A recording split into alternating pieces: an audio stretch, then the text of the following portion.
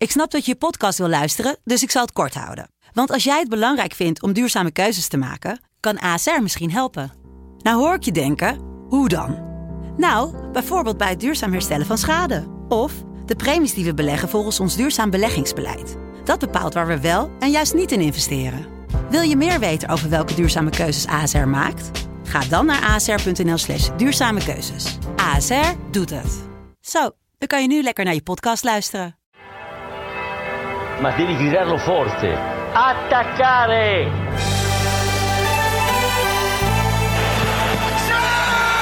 Grazie signore che ci ha dato il calcio! Grazie signore che ci ha dato il calcio! Che ci fa abbracciare! Che Abbracciami, ci fa sognare! Abbracciami! Che ci fa vincere! Che ci fa vincere! Grazie! Siamo campioni d'Europa Italia! Campioni d'Europa! Campioni d'Europa! Het is dinsdag 26 april, 7:02 's ochtends. En Wesley Victor Mak aan de andere kant van de lijn en ikzelf, Willem Haak, zijn er weer klaar voor. Tijd om de Italiaanse voetbalweek door te bespreken. En Wes, we hebben echt een bomvolle uitzending, denk ik. Er is echt heel veel gebeurd. En we zeggen dat elke week. Maar nu echt. Er is wel echt heel veel gebeurd. Soms zeggen we het een beetje voor de show, hè, om de luisteraars te laten hangen, zeg maar. Om jullie te laten luisteren. Maar dit keer komen we langs een trainer die zijn schoen uittrekt langs de lijn. Langs spelers die het veld oprennen bij het winnende doelpunt in de 90ste minuut. Langs titelkandidaten die winnen of niet. Of een voorsprong verspelen in 7 minuten. Ja, langs wat nog meer allemaal, Wes. We gaan het zo meteen allemaal bespreken, denk ik. Waar willen we beginnen? Misschien wel bij Napoli gewoon, hè? Ja, misschien is dat de pijnlijkste van het weekend. Eigenlijk wel, misschien wel, nou, niet het hoofdonderwerp, maar wel het mooiste of het meest tragische. Ja, de meest tragische ineenstorting die ik in tijden heb gezien, in alle eerlijkheid. Ja, eigenlijk wel. Het is misschien wat hard als je ziet hoe Napoli dit seizoen is begonnen, waarin ze natuurlijk ook bij Vlagen gewoon echt goed waren en punten pakten. Maar ja, de laatste 2-3 weken, ze zetten zich echt gewoon compleet voor schut eigenlijk. Want ze gooien nu gewoon binnen, nou wat is het, een tijdspanne van 2 weken, gooien ze eigenlijk het hele seizoen weg. Ja, en nu begonnen ze wel goed tegen Empoli. Ik bedoel, de eerste helft was best aardig, best wat kantjes. Empoli ook wel, had op 1-0 kunnen voorkomen door Pinamonti. Dat gebeurde niet. Aan de andere kant viel hij wel, Dries Mertens. Vlak voor rust. Vlak na rust was het Insigne die de score verdubbelde, 0-2. Dan denk je, Napoli gaat deze wedstrijd op bezoek bij Empoli, dat al sinds december niet meer had gewonnen, wel over de streep trekken. Dat gebeurde niet. 80ste minuut, 1-2 Henderson. 83ste minuut, 2-2 Pinamonti, die toen dus wel scoorde. En dat was een gigantische blunder van Napoli-keeper Meret, die à la Donnarumma de bal wil wegtrappen, nog probeert te kappen. Maar ja, dus eigenlijk dit is dus vooral à la Donnarumma, want hij verspeelt die bal en Pinamonti kan hem blokkeren, waardoor het een doelpunt wordt, 2-2. En weer 4 minuten later wordt het zelfs ook nog 3-2 voor Empoli. Weer Pinamonti, dit keer naar een mooie voorzet van Bayrami. Napoli dus binnen 7 minuten een 2-0 voorsprong weggegeven. En 3-2 achter. En dat bleef het ook. Empoli won. Voor het eerst sinds december. Voor het eerst sinds 11 december volgens mij uit mijn hoofd. En weet je nog wie toen de laatste club was waar tegen Empoli won, Wes? Napoli. In eigen huis toen, ja. Het is bizar, toen Coutrone volgens mij uit een hoekschop. 1-0 werd het toen, dacht ik. Was 12 december inderdaad. Maar wat ik zeg, het is, ze gooien echt gewoon het hele seizoen een beetje te grabbelen op deze manier. En ook gewoon weer. Ja, en het mooie en het mooie tragicomische een beetje, wat altijd natuurlijk rondom Napoli hangt, is dat er natuurlijk ook gelijk na afloop van zo'n wedstrijd dan ook weer allemaal dingen misgaan. Want dan komt natuurlijk gelijk weer naar buiten dat de Laurentiis weer boos is op Spalletti. dat daar weer ruzie zit. Al weken blijkbaar ook. En dan komt er weer zo'n tweetje van dat vreemde Twitter-account van Napoli, dat ze dus op Retiro gaan. Dus op dat trainingskamp, en er staat dan het woordje in permanente. Dus alsof die gewoon de rest van hun leven. Ze worden opgesloten naar de gulag. Nou, dus dat was verhaal 1. Dat was natuurlijk een beetje gek. Maar het mooie is, even over die Retiro trouwens. Ja, die precies, want daar wilde ik nog naartoe precies, volgens mij. sorry, ja. Ze kunnen dus geen hotel vinden. Alle hotels zitten vol. Dat is toch fantastisch? Het is echt één grote shitshow eigenlijk. En ondertussen... Ze zitten zo echt verschut. Echt verschut. Blijkt Spalletti ook misschien te vertrekken. Op deze manier wel, toch? Ja, oké, maar kom op. Hij doet het prima. Ze staan nog steeds derde. Ze hebben lang meegedaan om de titel. Ik bedoel, tot de 33e speelronde in ieder geval. Dat is eigenlijk alles wat Napoli mag verwachten van een trainer, denk ik. En alles wat daarboven en wat beter is meegenomen is natuurlijk lekker. Of lekker. Als je zo dichtbij bent, dan wil je hem ook winnen natuurlijk. Nou, dat gaat niet lukken. Er is toch geen reden om nu afscheid te nemen van Spalletti?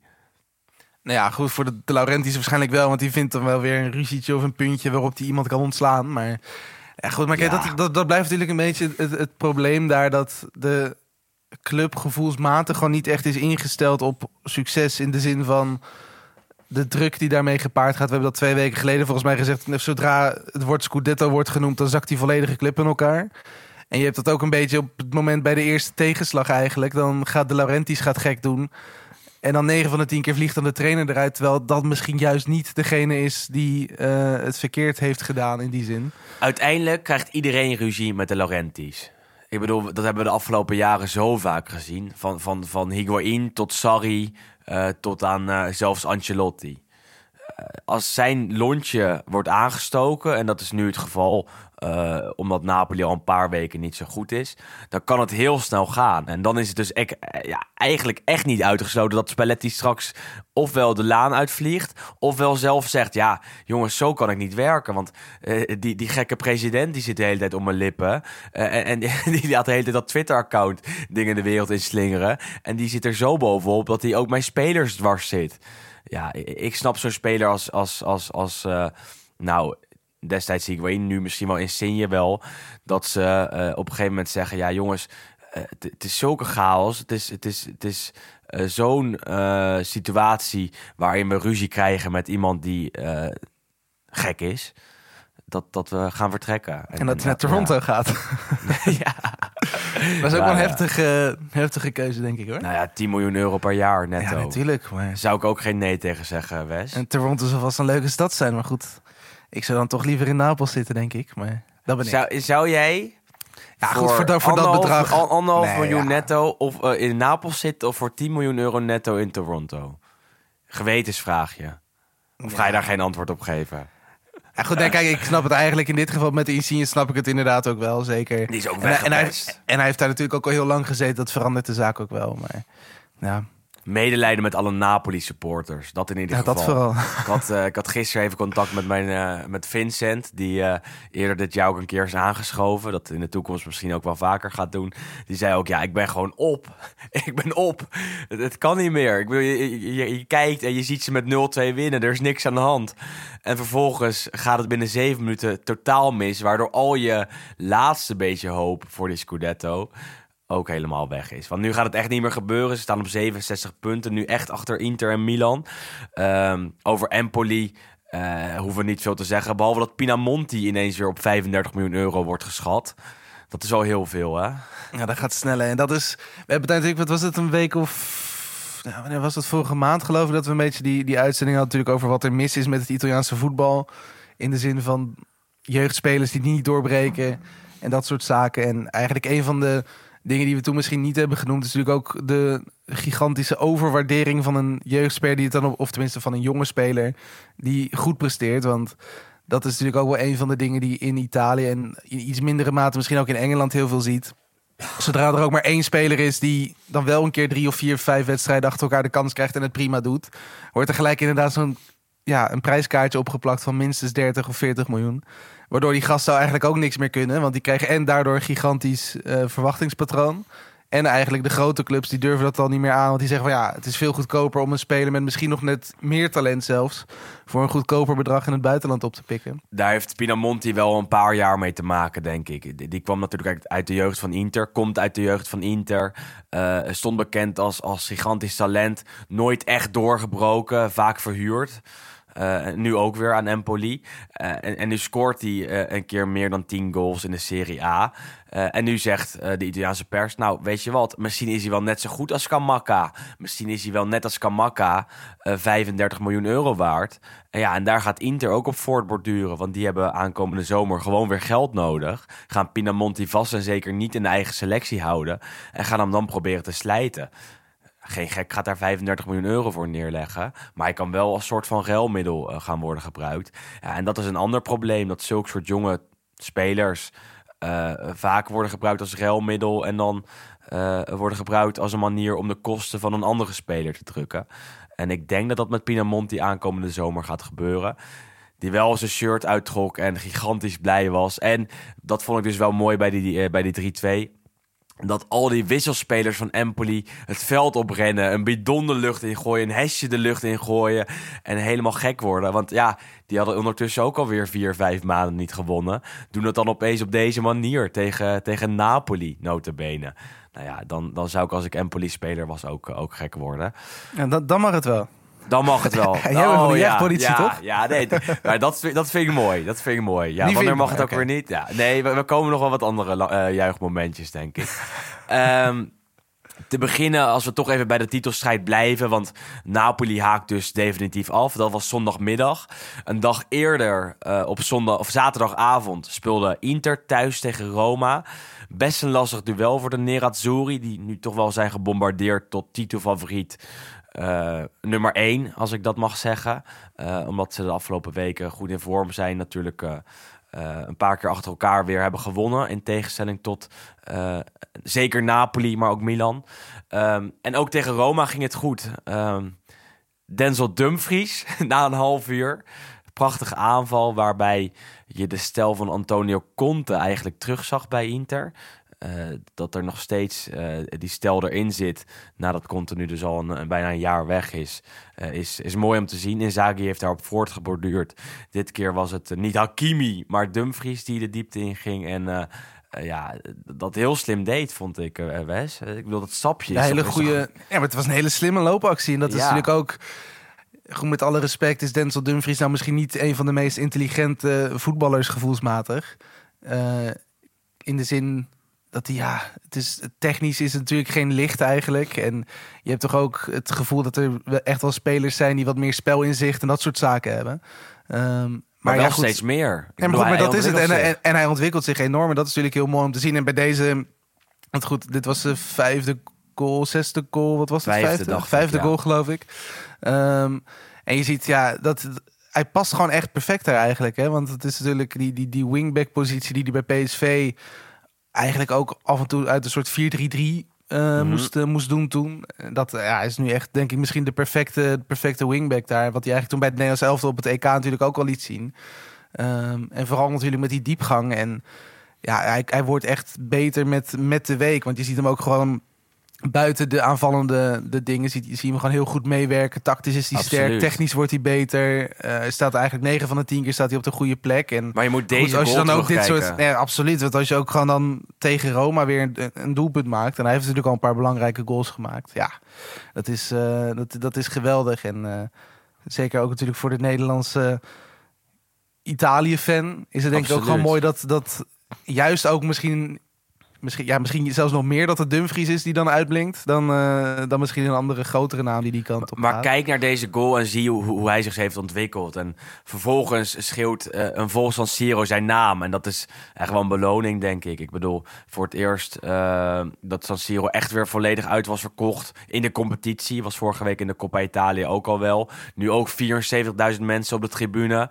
Scoort Dumfries en dan gaat de speaker volledig uit zijn dak... en schreeuwen alle fans die aanwezig zijn naam, de naam van Dumfries. Het was dus de 1-0. 10 minuten later, Marcelo Brozovic, de 2-0. Zijn tweede van het seizoen. Tweede in 2 weken ook, want vorige week tegen Spezia ook al trefzeker. Na rust ook nog 3-0 Martinez, Lautaro. En het werd nog wel 3-1 door Mkhitaryan. Mooie goal. Waarbij Karsdorp goed was voor een goed overstapje. En Mkhitaryan de bal in de winkelhaak deponeerde, als ik dat zo mag zeggen. Een moment eventjes rondom die wedstrijd. Dat Inter was wel een stuk beter, denk ik. En verdiende te winnen. Deed het dan ook met 3-1. Het was de tweede terugkeer van Mourinho in San Siro tegen Inter.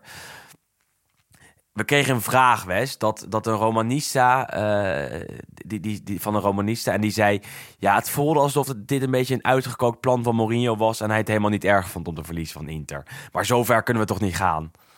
Ja, goed, ik mag hopen dat dat inderdaad niet het geval is, want dat zou een hele slechte zaak zijn. Maar het zegt natuurlijk wel dat hij volgens mij dit seizoen 3 keer tegen Inter heeft gespeeld en nu 3 keer verliest met minimaal 2 goals verschil. En dat is natuurlijk ook wel een beetje pijnlijk en hij zal het echt niet expres doen, maar ja, het helpt natuurlijk ook niet mee dat als je dan na afloop van die wedstrijd zegt, als Mourinho zijn van nou, ik kijk even naar het programma. We spelen niet meer tegen de topteams. Nou, dan kan ik het zeggen. Ik wil dat Inter kampioen wordt. Mag dat niet? Ja, nee, maar dat is gewoon niet handig dan, denk ik, als je sowieso al heel duidelijk natuurlijk een beetje, ja goed, je hebt het Inter-stempel heb je gewoon op je zitten. Werd weer toegezongen hè, door de fans. En er wordt daartoe gezongen. Hij is natuurlijk nog steeds immens populair daar. En ja, het is dan toch denk ik een beetje... Ja, bij jou ook, dat snap ik. Nee, maar goed, het is gewoon niet echt handig, denk ik, voor de algehele objectiviteit van zo iemand. En zeker van zo'n groot iemand. Als je dat dan nog geen half uur na de wedstrijd loopt te roepen van nou, ik hoop dat Inter kampioen wordt als je er net met 3-1 van hebt verloren. Op toch wel vrij kansloze wijze, zeker in de eerste helft. Ja, dat is denk ik ook gewoon voor de rest van de fans, of tenminste voor de neutrale fans en zeker denk ik ook voor de Roma-fans is dat toch wel een beetje, wel een beetje gek. Maar je gaat me niet vertellen dat Mourinho niet alles doet om van Inter te winnen. En er niet alles voor doet om Roma naar die top 4 te loodsen. Daar geloof ik eigenlijk echt niet in, persoonlijk. En als ze dan hebben verloren en als ze dan inderdaad klaar zijn en als hij dan in San Siro is en ernaar wordt gevraagd, ja, dan snap ik wel dat Mourinho zegt dat hij hoopt dat Inter kampioen wordt. En niet dat het Juve wordt. Want Juve kan ook niet meer, maar hij heeft daar een hekel aan. Dat zegt hij ook altijd. En dat hij niet zegt dat Milan zijn favoriet is. Want dat is ook Inter. Dat zegt hij altijd, overal. Ook in zijn tijd bij Real. Ook in zijn tijd bij United. Werd hij soms naar de Italiaanse competitie gevraagd. En dan zei hij altijd dat Inter zijn nummer 1 was. Nog steeds. Nou ja, wat moet hij nu dan anders zeggen, snap je? Dat vind ik dan. Maar goed. Ja, hij zei het. Ze verloren. Voor Roma de top 4 een beetje uit zicht. Voor Inter een moment om even op de eerste plek te staan. Wonnen namelijk dus met 3-1. Een dag later nog een onderrondje tussen Milaan en Rome. Dit keer in Rome, in het Olimpico.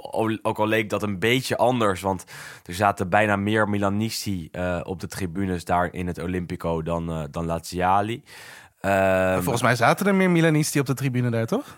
Ja, officieel natuurlijk niet. Officieus zou het denk ik 50-50 zijn geweest ongeveer. Of wel meer Milanisti nog? Volgens mij was er denk ik uit Milaan een groep van 15.000 of zo denk ik in totaal. Ja, ik dacht 12 of zo. Ja, en in totaal 26. Het was in ieder geval sowieso opvallend. Maar de kern van Lazio die protesteerde tegen de prijs. Want die hebben natuurlijk weer ruzie met Lotito, met die eigenaar.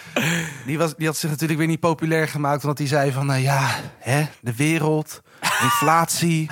Nou, ik vind wel dat ik wat meer kan vragen voor mijn voetbalticket.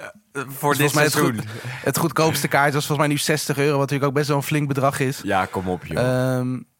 Dus ja, die Inter-fans, of de Lazio-fans, de harde kern, van prima Claudio, wij komen niet. Ja.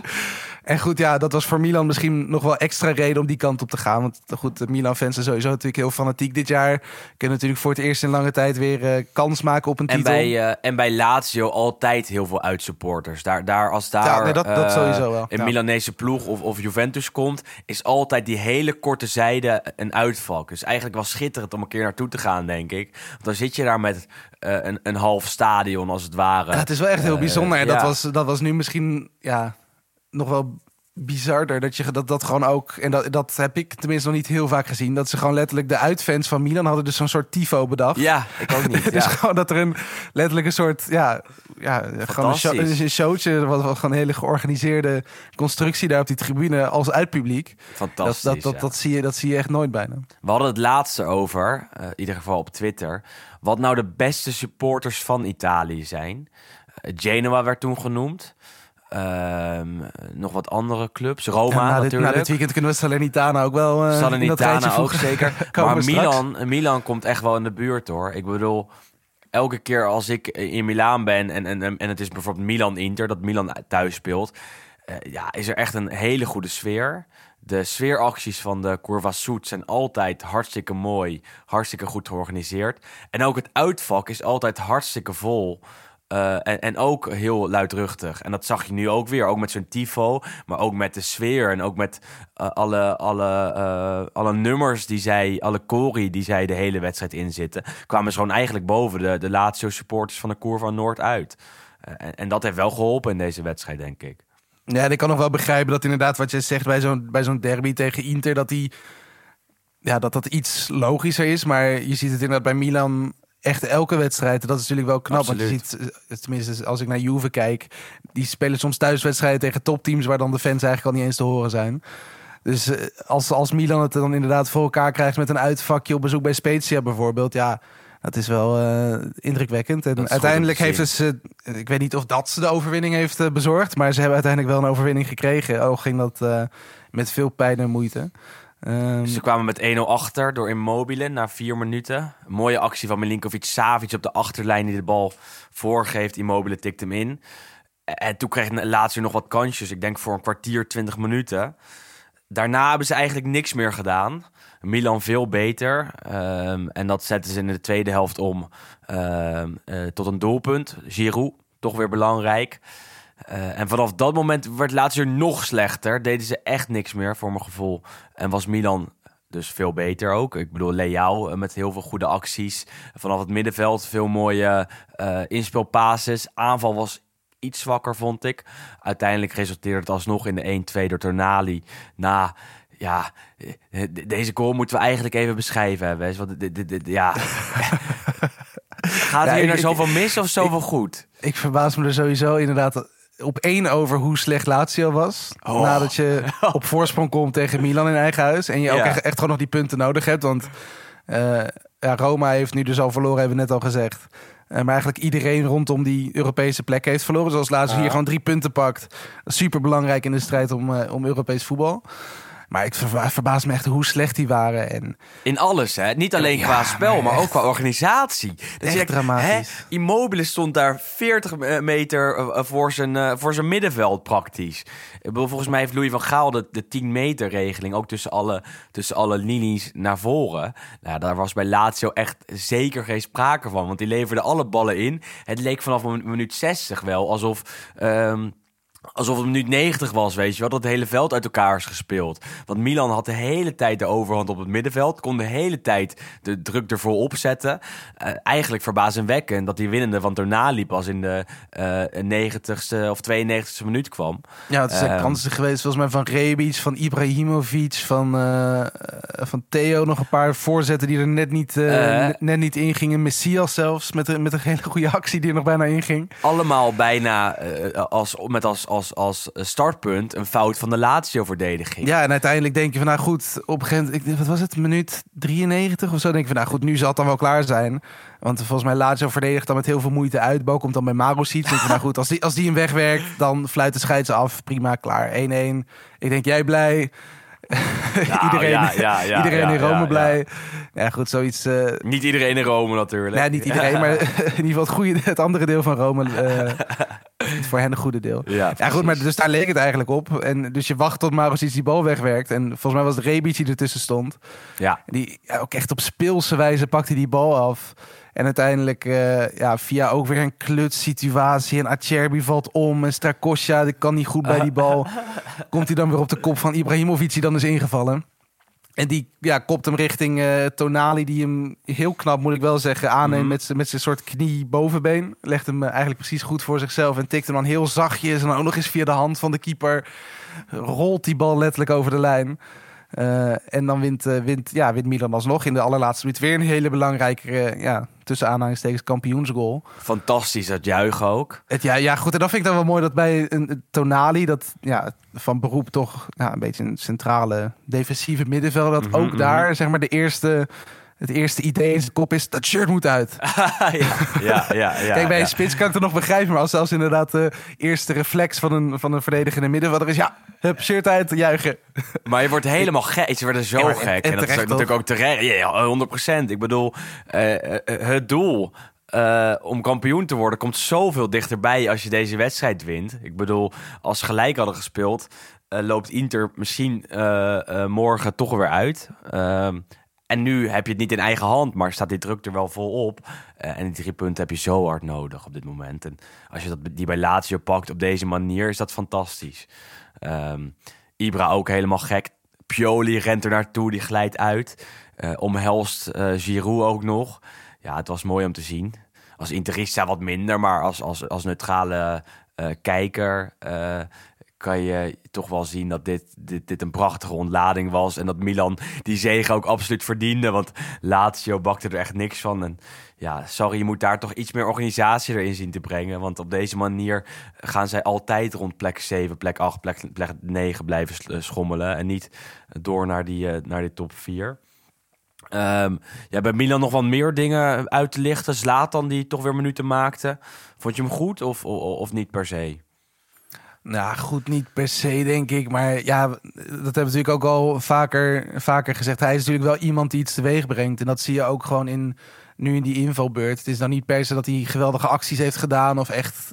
Ja goed, uiteindelijk is hij dan belangrijk met die kopbal bij de winnende. Maar het is nou niet dat hij een fantastische wedstrijd speelt. Alleen je ziet wel gelijk dat hij die verdediging automatisch een beetje ontregelt. Niet eens zozeer door iets te doen, maar door gewoon er te zijn. Maar nou, echt een fantastische wedstrijd is het niet. En het is natuurlijk nog steeds een beetje twijfel van wat kan hij nou echt nog toevoegen. En het vertekent misschien nu dan een klein beetje dat hij die assist geeft. Maar het blijft natuurlijk wel gewoon een fenomeen. Maar je zou toch eigenlijk inderdaad in het belang misschien van hemzelf vooral...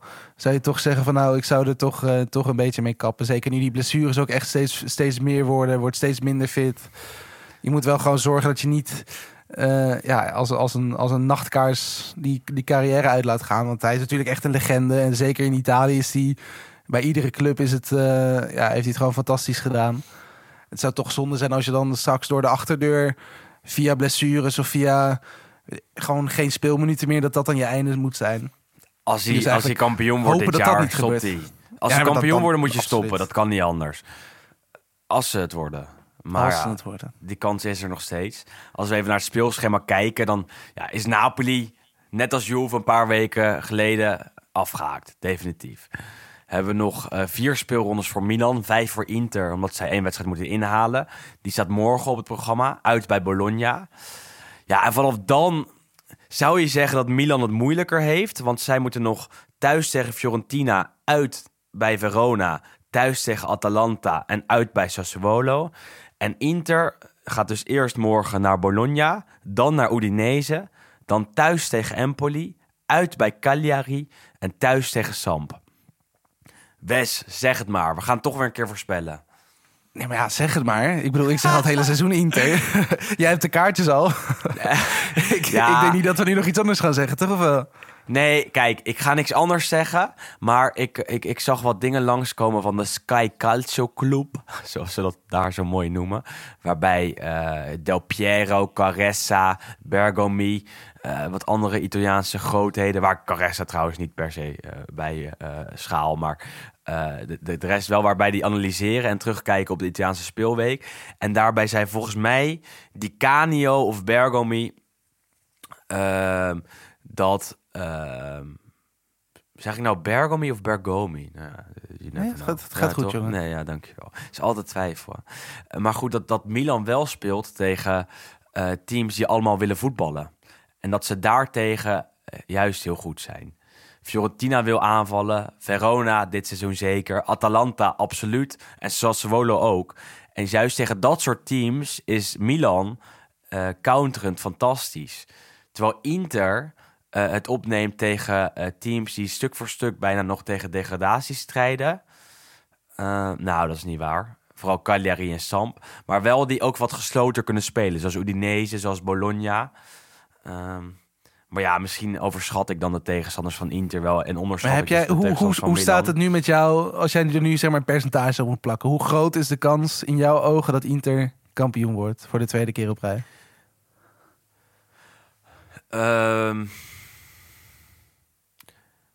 60%. Oké. Nou, ik denk dat Milan... ik denk dat deze wedstrijd voor Milan echt een sleutelduel is geweest tegen Lazio. Die ze net hebben gewonnen dus. En dat die druk er vol op zit. Wat ik wel denk is dat Milan en Inter allebei niet alle wedstrijden gaan winnen. Jij wel? Nee, maar goed, nee, dat zal ook niet. Nee, dat denk Ik bedoel, voor Milan, dat zijn echt wel lastige potjes. Inter heeft het echt wel altijd moeilijk. Bij Bologna en ook zeker bij Udinese. Onthoud de uitbarsting van Antonio Conte daar nog van een aantal jaar geleden. Empoli moet wel lukken, ook al moet je het niet onderschatten. Maar ja, dan kom je straks tegen Cagliari als Inter in de 37e speelronde. En daar komen we zo even op aan de hand van de column van Juriaan. Maar Cagliari moet echt nog vol strijden tegen degradatie. En hetzelfde geldt eigenlijk voor Sampdoria. Ja, dat zijn toch teams die nog ergens voor spelen. Terwijl als je bij Milan kijkt, is Verona straks uitgespeeld. Atalanta min of meer. Ja, die kunnen nog wel voor de Europa League Conference League gaan. En Sassuolo speelt eigenlijk ook nergens meer voor. Maar ja, dat is allemaal een beetje gissen en allemaal een beetje kijken en afwachten. Maar ja, leuk wordt jij het. Een percentage? Ja, ik weet niet. Ik zou dan toch inderdaad wel richting de 70 misschien gaan voor Inter. Ja, het is voorspellen. Aankomende zondag hebben we in ieder geval om 3:00 Milan-Fiorentina en om 6:00 Udinese-Inter. En daarvoor dus morgen met Koningsdag in Nederland in ieder geval om 7:15 Bologna-Inter. En na die duels, of die 3 duels, weten we zeker en vast meer en kunnen we echt serieus gaan kijken.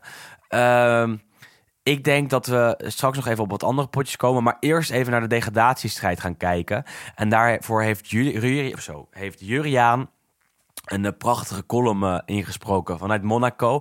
Die neemt ons mee langs de potjes van deze speelweek. En heeft het ook over een historisch moment. Want aankomend weekend staat de Derby della Lanterna op het programma. Sampdoria-Genoa.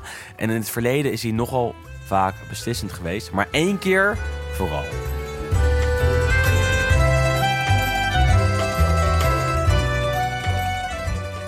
De degradatiestrijd in de Serie A wordt nu zowaar pittig.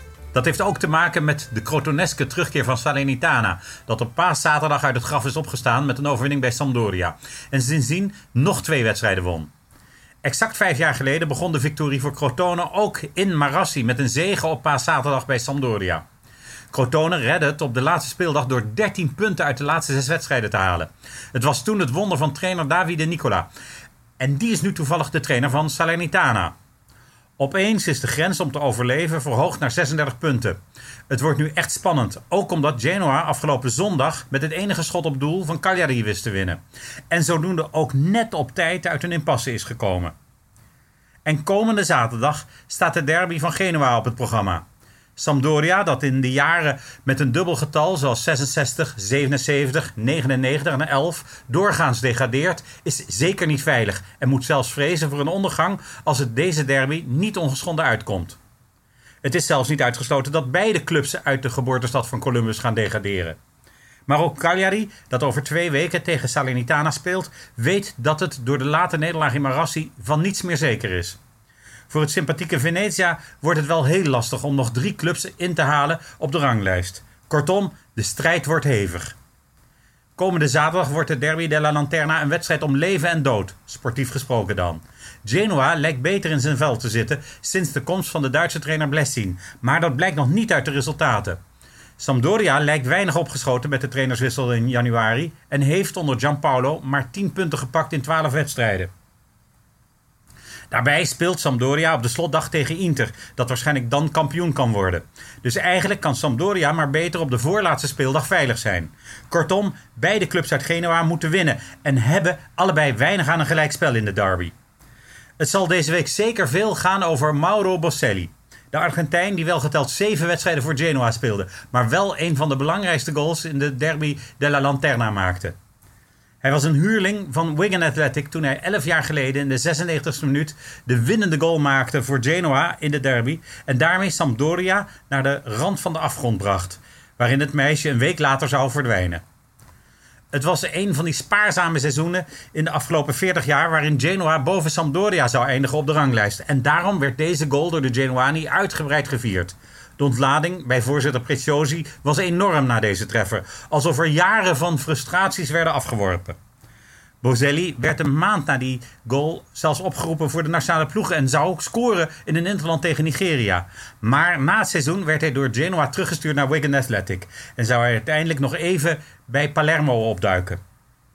Dus eigenlijk waren de Genoani helemaal niet zo tevreden over hem... maar zijn goal is onvergetelijk. Hij won in 2003 het WK voor clubs met Boca Juniors... nota bene in de finale tegen AC Milan. Maar dat weet bijna niemand meer. Maar als zijn naam valt in Genua, weet iedereen nog wel wie hij is. De grote vraag is wie zaterdag de Boselli van de avond gaat worden. En vooral welke kant dit keer het dubbeltje op zal vallen. Iataren heeft een enorme kans op eeuwige roem laten lopen.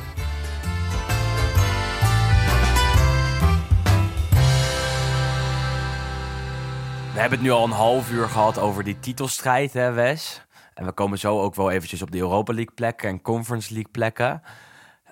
Maar het verhaal van het afgelopen weekend is toch wel een beetje die degradatiestrijd... waar het ineens weer fantastisch spannend is geworden, denk ik. Ja goed, niet alleen van dit weekend, maar het is inderdaad de laatste weken... zodra het einde echt begint te naderen natuurlijk... dan wordt dat natuurlijk spannender en spannender. En zeker nu afgelopen weekend, wat je zegt... dat er opeens weer ook gewonnen wordt door ploegen die onderin hangen... Het begon natuurlijk al op zaterdag met Venetia... die aan gigantische slechte reeks bezig zijn... en eigenlijk nu gewoon al praktisch gedegradeerd zijn. Want het is echt heel slecht. Die verloren met 1-3 in eigen huis van Atalanta. Daar eigenlijk heel weinig woorden aan vuil te maken... Dat gewoon... was echt slecht, hè, weer. Ik bedoel, Atalanta is niet een soort one season wonder eigenlijk, hè, letterlijk. Want dit was echt, het was dramatisch. Ze konden er makkelijk overheen. Atalanta, Venetia deed niks tot aan de laatste 5 minuten eigenlijk. Nou ja, het is zonde, maar goed. We hebben ze in ieder geval even 1 seizoen in de Serie A gezien. En dat was leuk voor de stadionfetischisten en de shirtjesliefhebbers. En ze zullen vast wereldwijd wat fans hebben opgedaan. Maar dat zit er nu wel. Het is nu wel echt klaar. Leuk merk, maar voetballend wat minder. Ja, dat is toch zo? Dat ik, Nee, en uiteindelijk, het komt vooral denk ik ook door de revival van Salernitana. We hebben vorige week natuurlijk een beetje gezegd dat die ploeg volledig is gerenoveerd. Een paar goede spelers daar naartoe gehaald uit alle windhoeken van de wereld. Wonnen natuurlijk nu 2 keer op rij voor dit weekend tegen, wat was het? Tegen Sampdoria en Udinese. Ja. En dan, nu kregen ze dan op zondagmiddag kregen ze Fiorentina op bezoek, waarvan toch wel ook een beetje de verwachting is dat die zich echt nog wel gaan mengen om die Europa League tickets. Want die staan natuurlijk ook eigenlijk er best wel prima voor. Goede prestaties dit seizoen, goed voetbal. Een hoop punten gepakt, ook in de wat grotere wedstrijden. Onlangs natuurlijk nog tegen Napoli. Dus je verwacht dan toch wel van, Salernitana. Het kan toch niet dat die dan nu echt dat wonder gaan vervolmaken. Maar het was heel snel was het 1-0 voor Salernitana. En dat kwam misschien ook een beetje door dat fantastische thuispubliek. Ja. Want we hebben het net natuurlijk over de fans van Milan gehad en van Roma. Maar ja, Salerno, dat is... het is echt... Ja, ik vind het een heel lelijk woord, maar het is echt een soort heksenketel. In de zin van dat het gewoon heel goed georganiseerd en heel heet en warm in de zin... dat het gewoon vol zit met die passie. En Zuid-Europees. Maar Wes, het is het hele seizoen... Een beetje Argentijns eigenlijk. Precies. Het geeft een beetje van die Boca Juniors vibes. De hincha's op de tribune. Maar wat wel een beetje zo is dat dit een van de eerste wedstrijden was waarin dit echt zo was. Ik bedoel, het hele seizoen hebben we die sfeer niet per se gezien bij Salernitana. Nou, ik moet zeggen, ik vind wel de uitfans van Salernitana zijn wel echt top. Waar. Want je hoort ze echt tenminste ook die uitwedstrijd bij Juventus. Ik heb volgens mij 90 minuten lang Salernitana gehoord. Ze gingen ook met duizenden naar San Siro, volgens mij tegen Milan. Dat die hele derde ring daar boven de Curva Noord op dat moment dus... vol was. En dat is toch wel mooi. En zeker voor een promovendus fantastisch om te zien. Ja, nee, absoluut. En kijk, ik kan me voorstellen dat natuurlijk ook nu de acties op de tribune misschien wat heftiger worden naarmate je weer wat meer geloof krijgt in dat je er überhaupt in kan blijven. Want daar begint het intussen wel steeds meer op te lijken dat er een kansje is. Want Djuric eerst met de 1-0. Fantastische kopper is dat. Hè? Dat is echt een goede spits is dat ook. Zet hem tegen welke kopper dan ook. Misschien wel tegen Virgil van Dijk. En hij wint dat kopduel alsnog. Ja, dat zou me niet verbazen. Uiteindelijk in de tweede helft verwacht je dat Fiorentina dan terugkomt. En dat doen ze dan dan ook wel via Saponara uiteindelijk. Maar dan gaat het 10 minuten voor tijd, lukt het weer voor Salernitana. En die winnen dan ook van Fiorentina. En dan zie je opeens met 3 zegens op rij dat die van plekje 20 nu richting safety gaan. Want die staan intussen nog maar 3 punten achter Cagliari. Want Cagliari verloor op haar beurt van Genoa in de allerlaatste minuut. Waar ook hele goede fans aanwezig waren. En waar de Genoa-fans ook absoluut hun ploeg op de best mogelijke manier ondersteunen. En wat Juriaan al zei, met het eerste schot op doel van Genoa. Want die werden eigenlijk voor 85 minuten gewoon weggespeeld door Cagliari. João Pedro, die raakt de paal nog. We hebben wat andere kantjes voor de uitploeg. Maar uiteindelijk is het de thuisploeg, is het Genoa dat wint door een schotje van Badelje die in de hoek belandt. Maar ik zie dat nog een beetje anders dan van Salernitana, denk ik. Want bij Salernitana zie je echt een verbetering. Qua spelers, qua spel, qua trainer. Hè? Die moeten we niet vergeten te benoemen. Want die Davide Nicola, die heeft het fantastisch voor elkaar. Een paar jaar geleden ook met Crotone natuurlijk het wonder voor elkaar gekregen. Nou, lijkt het nu misschien wel weer voor elkaar te gaan krijgen. En weer een wonder te verrichten. Ik kreeg het wel een beetje aan zijn hart. Hij trok 2 keer zijn schoenen uit. Eerst in de eerste helft, omdat hij boos was op Ederson volgens mij. En hij dreigde daarmee te gooien en die schoen het veld in te werpen. En vervolgens nog in de 90ste minuut, toen Salernitana de bal verspeelde, werd Nicola weer zo woedend dat hij zijn schoen uittrok en wel gooide, maar wel langs de zijlijn. Dat is toch fantastisch. Nou, het is een beetje de klassieke, alsof je weet ik veel billenkoek krijgt van je moeder als je te laat thuis bent. Dat je echt een soort van het jasje van Allegri, maar dan de schoenen van Nicola. Ik bedoel, dat blijkbaar hebben Italiaanse trainers toch de noodzaak in zich om iets uit te trekken op het moment dat ze zo door het lint gaan. Dat was nu dus 2 keer toe het geval bij Nicola. Zij wonnen wel met 2-1. Genoa dus met 1-0 van Cagliari. En ook bij Cagliari heb je natuurlijk een unieke trainer voor de groep staan met Mazzari. Ja, waar het een tijdje goed is gegaan, maar de afgelopen weken weer wat minder is.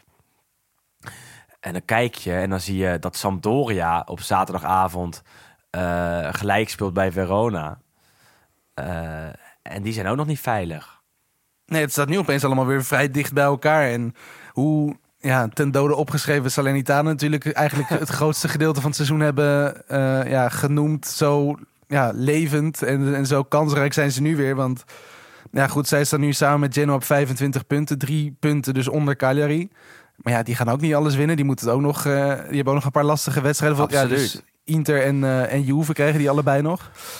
Ja, dat is. En dan hebben we Sam. Er gaat nog veel gebeuren, hoor. Maar qua speelschema, als je dan even kijkt, want Jur zei het dus al, en dat is natuurlijk de aanleiding van zijn column, dat Genoa Samp van dit weekend absoluut ook een sleutelduel is. Ik bedoel, het is trouwens Samp Genoa, dus Sampdoria thuis.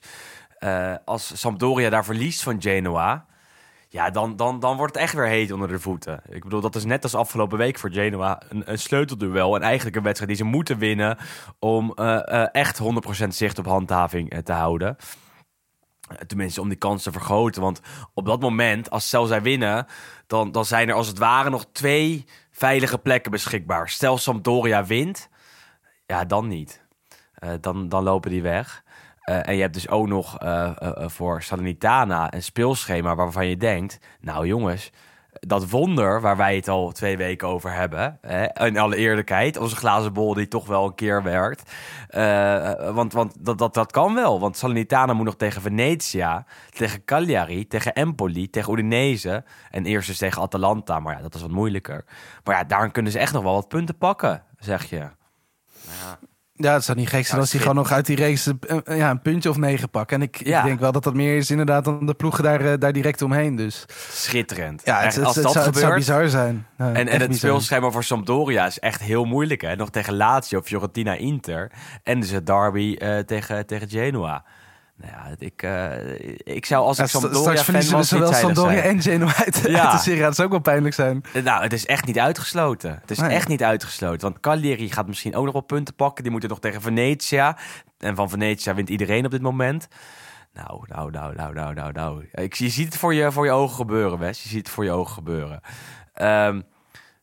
Wie hoop je dat er degraderen? Of mag je hopen? Of wie hoop je dat er in blijven? Dat is positiever gevraagd. Ja, goed, ik hoopte dat Venetia erin blijft. Alleen dat is nu echt wel klaar. En goed, ja, kijk, op basis van het verhaal zou het natuurlijk heel mooi zijn als Salernitana erin blijft. Alleen dan krijg je natuurlijk wel zoiets van, ja, dat is natuurlijk eigenlijk geen Serie A-ploeg. En dan vliegen die er volgend seizoen uit. Ja. Daar kun je natuurlijk je hypotheek op inzetten, denk ik. Maar ja, we zeggen ook natuurlijk al langer bij Genoa van je hoopt eigenlijk dat die ook gewoon een keer een opdonder krijgen. Gewoon dat daar misschien een keer die club wat beter geleid wordt. Alleen die zitten nu gevoelsmatig juist wel met die Amerikaanse eigenaars en een nieuwe trainer juist al een beetje op de goede weg. Dat ze in ieder geval af zijn gestapt van die gekke Preziosi. Dus ja, ik vind het lastig. Ik hoop sowieso niet dat... Tenminste, ik ga niet zeggen welke ploegen ik hoop. Want je hoopt natuurlijk eigenlijk niet dat... Tenminste, dat wens je iemand niet toe. Maar ja, op zich Genoa doet me toch vrij weinig. En eigenlijk Empoli en Spezia...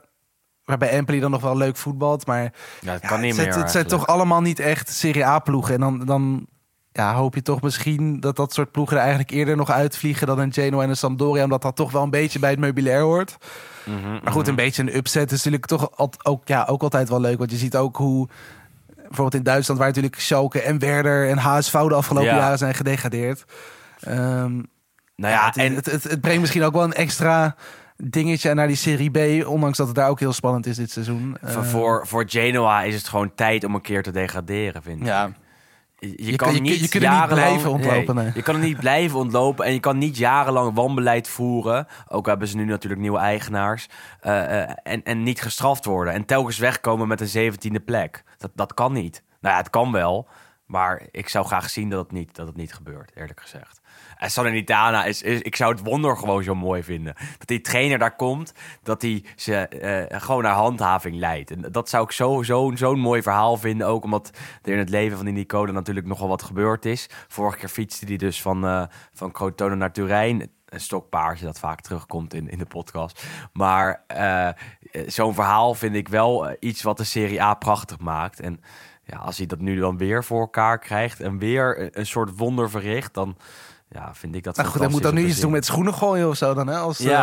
Als weddenschap. Schoenwerpen, zo ver mogelijk. Nou ja, en Sampdoria hoort wat mij betreft in de Serie A. Cagliari zou ook wel een keer kunnen degraderen. Maar daar zou ik het nog het meest bizar vinden. Want die hebben gewoon fantastisch spelersmateriaal in feite. Die kunnen, denk ik, 11e, 12e worden. Alleen, wat daar allemaal misgaat is ook bizar. Ook qua trainerskeuzes vooral. Want Mazzarri, die krijgt het toch niet voor elkaar. En dan kan je degraderen. Of dat echt gaat gebeuren, nou, dat gaan we zien de komende weken. En wat ik nog wel mooi vond trouwens bij Verona Samp... is dat Caprari namens Verona de 1-1 maakte tegen Sampdoria. 10 minuten voor tijd. En Caprari wordt door Verona gehuurd van Sampdoria. En hij juichte wel keihard. Maar echt keihard. Terwijl dit echt wel een belangrijke zege was geweest voor Sampdoria. Ja, hij is niet echt gelukkig geweest volgens mij daar bij Samp, toch? Nee, maar kijk, je staat nog wel onder contract. Nee, absoluut. Kom je straks terug, speelt Sampdoria in de Serie B. Ben jij toch een van de spelers geweest die daarvoor verantwoordelijk is geweest? Niet hoofdverantwoordelijk, maar je hebt wel een belangrijke goal tegen ze gemaakt. En je hebt keihard tegen ze gejuicht. Nou ja, je weet wat er dan gebeurt in Italië. Dan ben je niet meer welkom bij die club. Dat gebeurde toen met het WK 2002. Ken je dat verhaal? Nee, vertel maar. Die Zuid-Koreaanse speler, volgens mij Aan, die scoorde namens Zuid-Korea tegen Italië. Die speelde bij Perugia of zo. Speelde bij Perugia, ja. Dus die kwam daarna terug in Italië.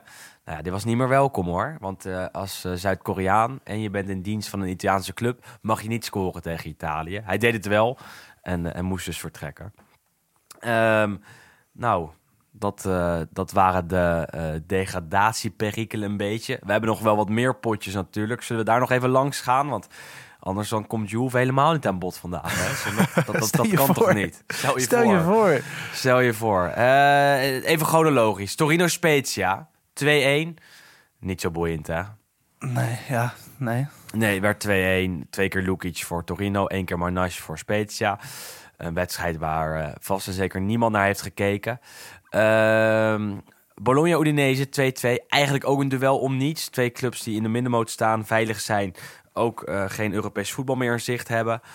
Dus vrijuit konden voetballen en dat was ook te zien. Want Udinese scoort afgelopen tijd als een trein. En ook dit keer weer 2 keer. Bologna zette er wel 2 goals tegenover. En Bologna dat dus woensdag nog tegen Inter speelt. Dan wel Schouten en Dijks mis waarschijnlijk. Die zijn geblesseerd. Arnautovic keert dan terug van een schorsing. Ook dit een duel waar niks op het spel stond. En bij Sassuolo Juve op zich ook niet, hè Wes? Of wel? Ja, zou je zeggen dat nu die 4e plek wel zeker is voor Juve? Ja goed, inmiddels wel. Want het scheelt natuurlijk voor Juve dat zowel Napoli verliest... als Roma verliest, als Fiorentina verliest, als Lazio verliest. Want dat zijn eigenlijk alle ploegen die eromheen staan. En dan gek genoeg kan Juve dan toch weer richting plekje 3 kruipen... als ze weten te winnen bij Sassuolo. Slecht, had ik wel van tevoren weer gedacht... volgens mij wordt het weer typisch zo'n wedstrijd... waarin je gewoon veel minder schoten hebt, minder schoten op doel... 35% balbezit. En eigenlijk kwam dat precies zo uit... want Sassuolo begon gewoon veel beter aan die wedstrijd... en het was eigenlijk een klein wonder dat Juve met 1-1 de rust in ging. Want als het gewoon 3-0 had gestaan, denk ik dat het ook niet heel gek was. Kansen van Berardi, afstandsschot, Scamacca. Maar eigenlijk alles werd goed gepakt door Szczesny. Behalve het doelpunt. Want Raspadori, die in de belangstelling staat van Juve, schoot hem met zijn verkeerde been in de korte hoek. En dat mag eigenlijk een keeper natuurlijk niet echt overkomen. Raspadori is toch interista, of ligt dat aan mij? Nee, absoluut. Ja. Maar hij wordt nu echt wel flink gelinkt aan Juve. Ook gewoon door de technisch directeur van Sassuolo... die een paar weken geleden natuurlijk heeft gezegd... het is de perfecte speler voor Juventus. Die is lekker aan het shoppen altijd. Wat natuurlijk ook een vrij bijzondere manier van doen is. Die man zat ook bij Milan-Inter vorige week. Bij Inter Milan. Die is lekker aan het shoppen met zijn spelers van Sassuolo. Altijd. Nee, goed, dus die maakte 1-0 en daar zag 16 er dan niet goed uit. En eigenlijk niet de eerste kans, maar een van de eerste kansen van Juve. Daar zag dan Consigli, die eigenlijk ook een hele goede wedstrijd keepte, er daar niet zo goed uit. Aan de zijkant wint Morata de bal, speelt af op Zakaria en die legt hem klaar voor die bal die wel werkelijk waar heerlijk het dak in rost. Dus uiteindelijk is het 1-1 in plaats van misschien wel 3-0 achter bij de rust. En daarna komt Juve iets beter uit de kleedkamer in de tweede helft. Kopbal van Morata uit een corner. Ook goed gepakt door Consigli. En uiteindelijk denk je dan toch zo richting minuut 60, 70. Nou goed, het zou me echt niet verbazen als Sassuolo gewoon nog een keer scoort. Maar uiteindelijk in de 88ste minuut geloof ik, Moiskine. En daar zag dan weer Consigli er weer niet goed uit. Dus eigenlijk een hele gekke wedstrijd. Want de keepers waren aan beide kanten fantastisch. Behalve bij de 3 goals. Want daar denk je dat je ze alle 3 wel wat kan aanrekenen. Dus niet fantastisch. Ja, uiteindelijk dan toch niet. Maar een hele belangrijke zege toch wel voor Juve. In ieder geval met het oog op dat je die laatste... toch ook nog wel dat iets lastige programma... met onder andere Fiorentina en Lazio... nog wat rustiger in kan gaan. Want het gat met Roma is nu 8 punten. Fiorentina heeft er nog wel een wedstrijd te goed. Dus als ze die winnen, komen die op 7 punten. Maar goed, 7 punten met nog 4 wedstrijden te gaan... mag je eigenlijk niet meer uit handen geven. Dus je kunt praktisch wel zeggen nu dat die Champions League ticket weer binnen is. En je gaat nog over Napoli heen. Ja, eventueel zelfs nog als Napoli inderdaad op deze manier blijft voetballen... met een geknakte mentaliteit. Zou het me niet gek lijken als inderdaad Juve zelfs nog derde wordt. Dat kan aankomend weekend al. Dan is het Napoli, Sassuolo en Juve Venetia. Nou ja, Venetia kan niets meer. En Sassuolo wint bij elke topclub. Nee, daarom. Dus het zou echt wel een mogelijkheid zijn. Maar goed, verder over de wedstrijd zelf... Iedereen was blijkbaar vergeten om de goede nop aan te trekken. Want iedereen was alleen maar over dat veld aan het glibberen. Dat zag er echt verschrikkelijk uit. En ja, bij Juve, het is, wat moet je daarvan zeggen? Je kijkt dan naar Sassuolo, waar een jonge trainer staat... met jonge Italiaanse spelers op het veld. Die tiki-taka, die durven elkaar met 3 man in de rug... durven die alles te doen. En dan kijk je naar Juve en Bonucci en Rabiot... proberen dan over 10 meter een bal naar elkaar toe te spelen... en die gaat gewoon de tribune in. Ja, het is wel echt om een beetje treurig van te worden. Maar ja... Ondertussen wel de finale van de Coppa Italia gehaald natuurlijk. Ja, uiteindelijk dat is natuurlijk een beetje de gekke keerzijde in die zin. Je pakt wel gewoon punten. En ook weer nu in de laatste minuut. En dat is natuurlijk ook niet de eerste keer dat hij zo laat nog punten pakken. Want volgens mij Juve dit seizoen 5 punten meer gepakt na een achterstand dan iedere andere club. Dus dat is misschien wel iets wat je Allegri kan meegeven. Dat hij het voor elkaar krijgt, dat zijn ploeg niet opgeeft. Maar voetballend gezien is het echt schrikbarend. En je hoopt eigenlijk dat er... Allegri op een gegeven moment toch door gaat krijgen... dat zijn manier van spelen niet echt meer werkt. Dat het niet meer van deze tijd is. Maar dat hopen we volgens mij ook al... hoe lang is Allegri trainer? Ja, ik denk dat 8 maanden. Het is, je hoopt dat hij inderdaad op een gegeven moment dan inziet van nou, er moet echt iets gaan veranderen. We moeten echt gewoon gaan voetballen vanuit onze kwaliteit. Maar het zit er niet in, denk ik. 11 mei, Wes. Inter-Juve, finale van de Coppa Italia. Dat is eigenlijk het redmiddel voor Juve om toch een beetje glans aan het seizoen te geven, denk ik. Toch een klein beetje. Als we die beker toch een beetje mogen oppompen. Ik bedoel, voor Inter de kans om die beker voor het eerst sinds 2011 te winnen. Nou, Juve heeft hem in de tussentijd een keer of 8 gewonnen, volgens mij. Maar ja, als je dan 4e wordt en de beker pakt, net als vorig jaar, pakten ze de beker, toch? Ja, dan geef je toch nog een beetje glans eraan. Dus het kan wel, maar dan heb je geen fantastisch seizoen. Dan wordt het in plaats van een 6, wordt het een 7, denk ik. Ik bedoel, En dan heb je niet het seizoen gehad waarvan heel veel Juventini hadden gehoopt het seizoen te hebben. Maar ja, volgend jaar nieuwe kansen, nieuwe revolutie in de zomer misschien. Dybala weg, nieuwe spelers naar binnen. En dan is Juve voor mij weer, net als altijd, titelkandidaat nummer 1. Maar voor dit jaar genoegen nemen met een 3e plek in de beker misschien.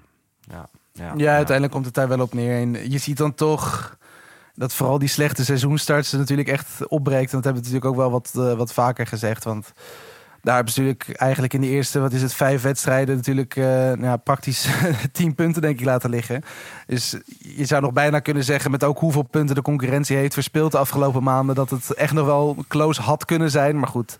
Ja, het is als. Ik bedoel, je hebt toch zelf die punten verspeeld thuis tegen Empoli. Ja, absoluut. Tijd voor de luisteraarsvragen. We hebben alle potjes doorbesproken.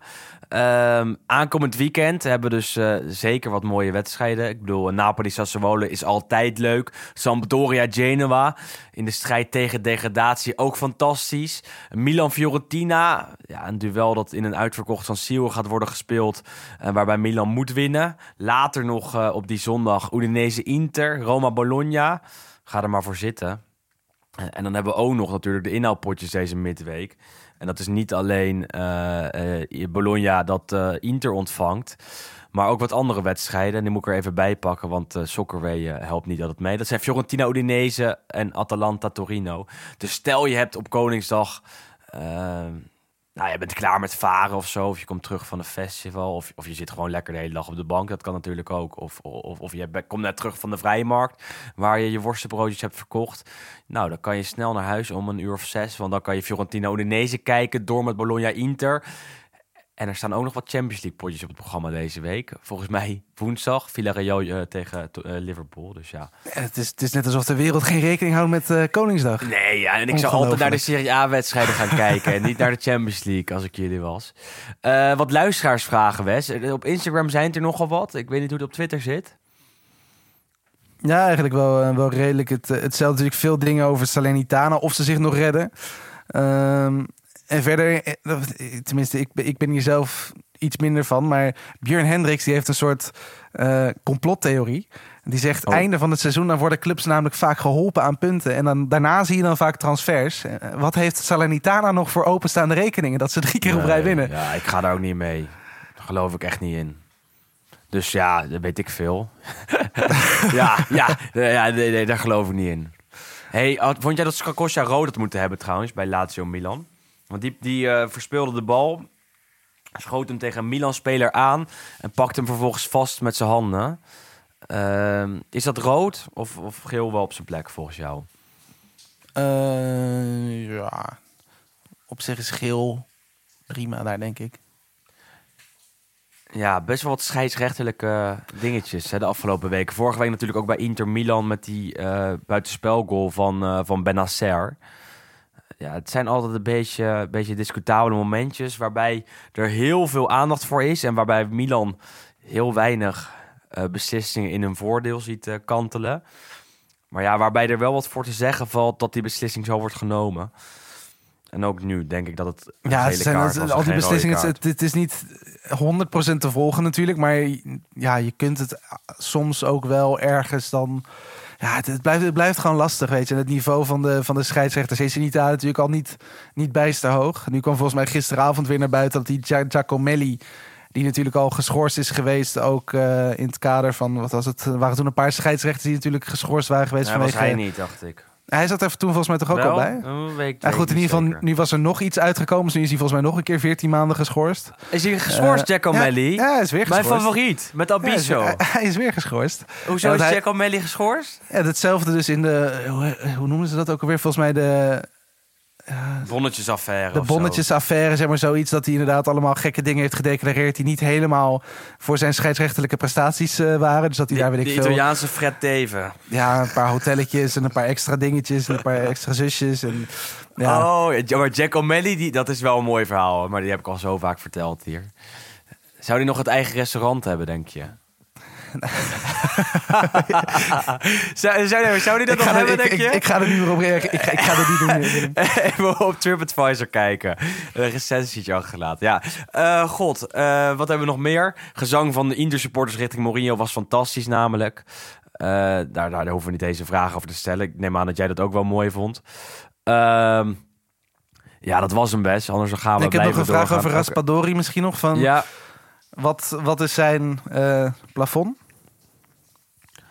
De Italiaanse top. Veel hoger dan dat denk ik niet. Veel lager dan dat ook zeker niet. Dus ik zou zeggen Juve, Inter, Milan, Napoli. Misschien Roma.